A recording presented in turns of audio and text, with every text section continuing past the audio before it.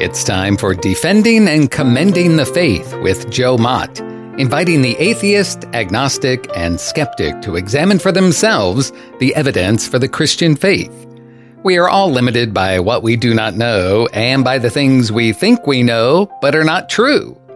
Dr. Joe Mott earned his PhD at LSU and was a distinguished math professor at Florida State University for 38 years, helping to write 3 math textbooks and authoring over 30 research articles in math. He is now the host of this radio program, Defending and Commending the Faith.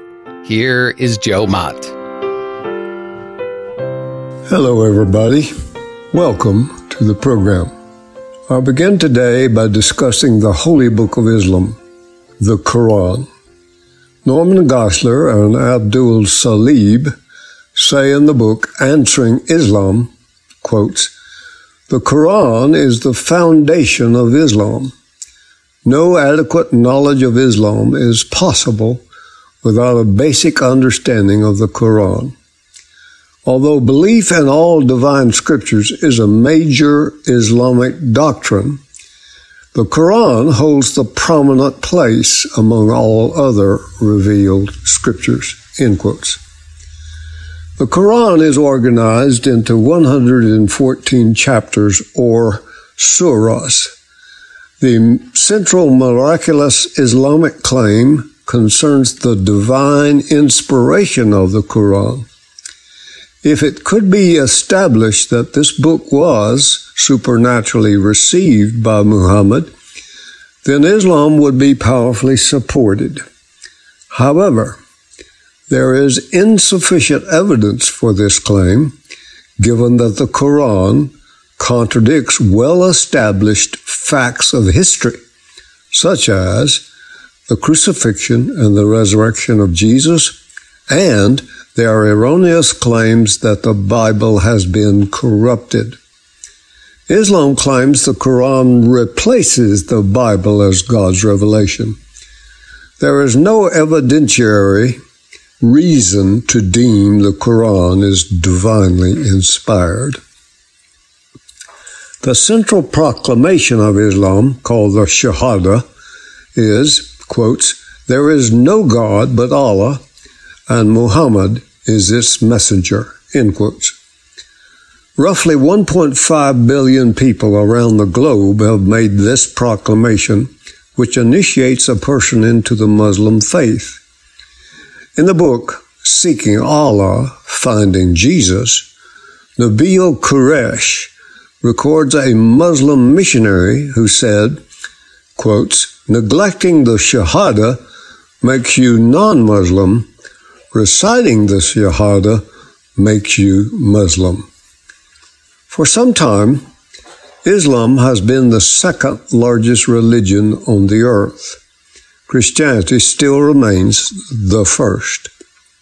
However, Douglas Groothuis, in his book Christian Apologetics, has said, quotes, "If the present trends of Western secularism, multiculturalism, and Muslim migration into Europe continue, Europe is likely to be a largely Muslim continent within several decades. Islam may be the fastest growing religion, owing largely to the high birth rate among its followers, its global vision for the expansion of Islam, and the intense social pressure to remain a Muslim. In traditional Sharia law, the penalty for converting away from Islam is death. Moreover, in some Islamic nations, a person can be penalized or even put to death for blaspheming Muhammad. These are surely disincentives to investigate other religious claims, voicing doubts of Islam, or defecting from Islam to Christianity, end quotes. We use the word orthodox, but in any religion, very few versions of the religion are purely orthodox. Douglas Groothuis lists 6 Muslim doctrines and practices of Orthodox Islam. These are their fundamental beliefs called the 6 Articles of Faith. First, Islam insists that there is absolutely one God whose name is Allah. Allah is the Arabic word referring to God, the Lord, and according to the Quran, to the God of Abraham, Isaac, and Jacob, that is, to the God of the Bible, Yahweh. But that means the Muslims are identifying Allah with Yahweh. Islam claims Allah is a personal God, the creator, lawgiver, and judge of the universe. This may be closer to the Jewish concept of God, but differs markedly from the Trinitarian Christian conception of God. The Quran repeatedly asserts God's absolute oneness, thus ruling out the possibility of another being sharing his sovereignty or nature. So, in Islam, neither Jesus nor the Holy Spirit can be accepted as God. Yet, in Christianity, the Father God graciously gives the Holy Spirit to believers out of his own volition and without any compulsion to do that. Why did God do that? Jesus said, I will pray the Father will give you another comforter, that he may abide with you forever. The Spirit of truth, whom the world cannot receive, because it neither sees him nor knows him. That's found in John chapter 14, verses 16 and 17. In Islam, the Holy Spirit is supposed to be the Archangel Gabriel. Addressing Christians and Jews, the Quran declares, quotes, our God and your God are one, end quotes. That's found in Surah 29, verse 46. Many mainstream Muslims would generally agree that they worship the same God that Christians or Jews worship. The Quran declares that Allah is the creator of the universe, and the Bible says that Yahweh is the creator of the universe. Thus, the religions of Judaism, Islam, and Christianity believe there is only one creator.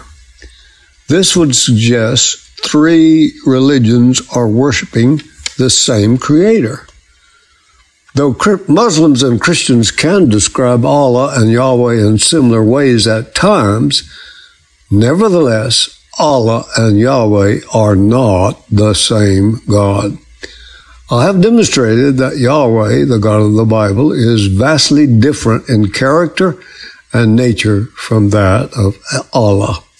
Allah is not a trinity of 3 persons and has no son who was incarnate and who took on a human body as a man. But the New Testament openly declares that the God of the Bible is a trinity and Jesus Christ is his son. So these gods, Allah and Yahweh, simply cannot be the same. Therefore, one of them is a false God.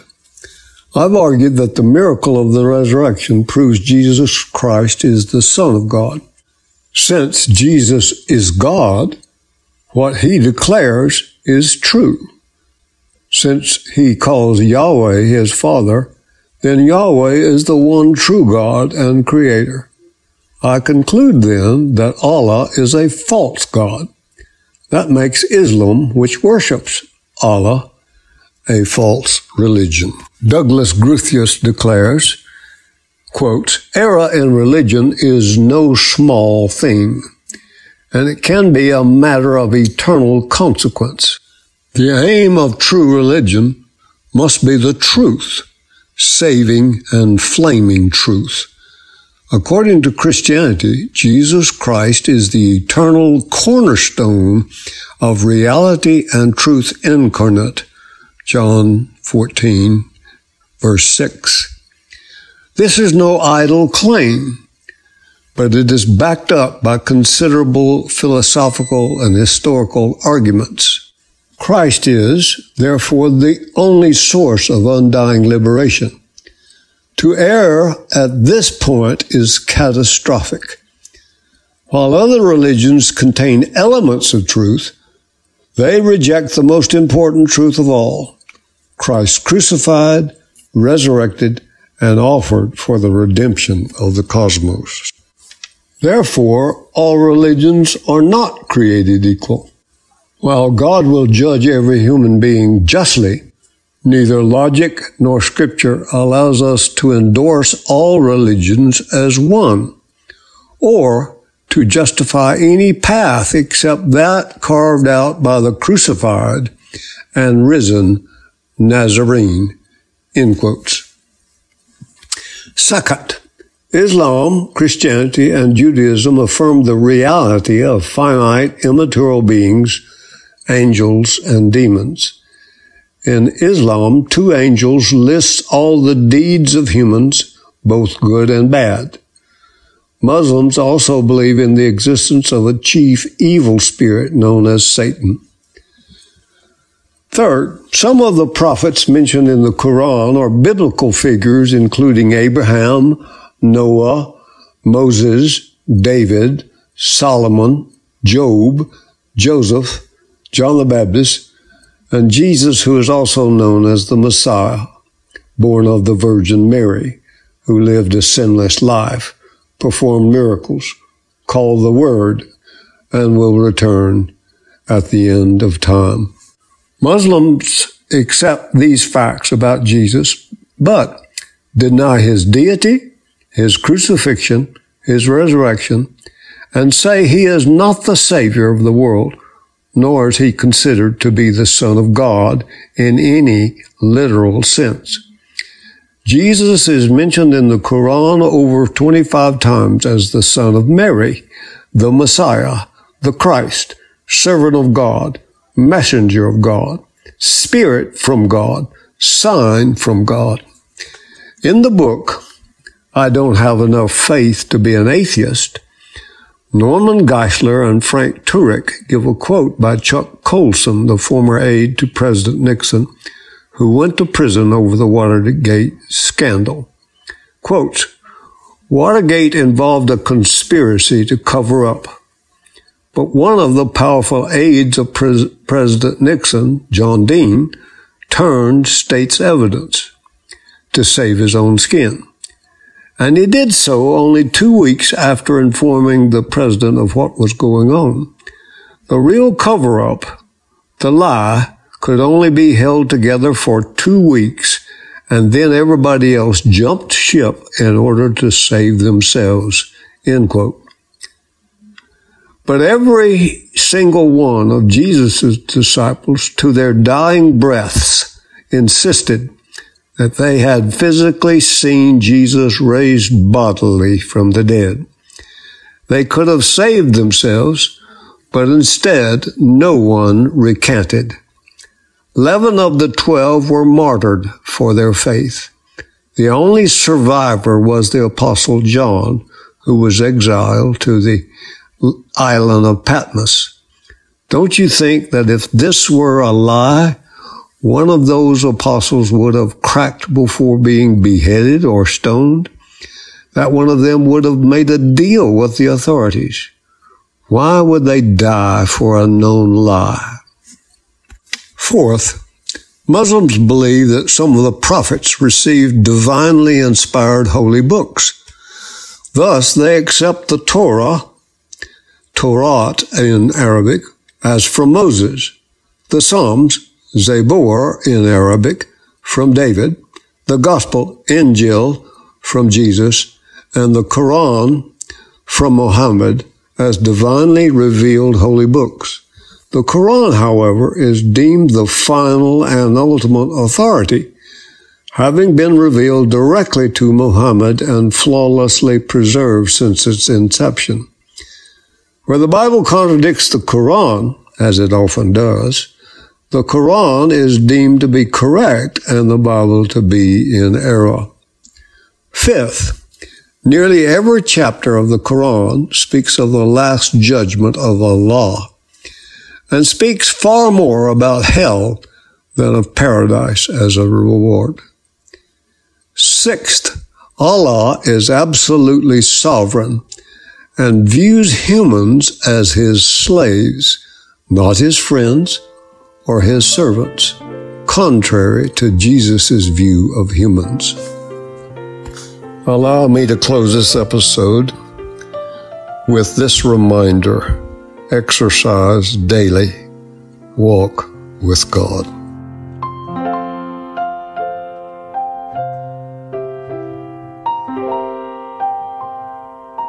Thank you for listening to Defending and Commending the Faith with Joe Mott, a production of Wave 94 Radio in Tallahassee, Florida. If you have any questions or comments for Joe, please forward them to Doug Apple at Wave94 at this email address, dougapple@wave94.com. And be sure to join us every Monday evening at 6:45 p.m. on Wave 94 and subscribe through your favorite podcast app. Defending and Commending the Faith with Joe Mott.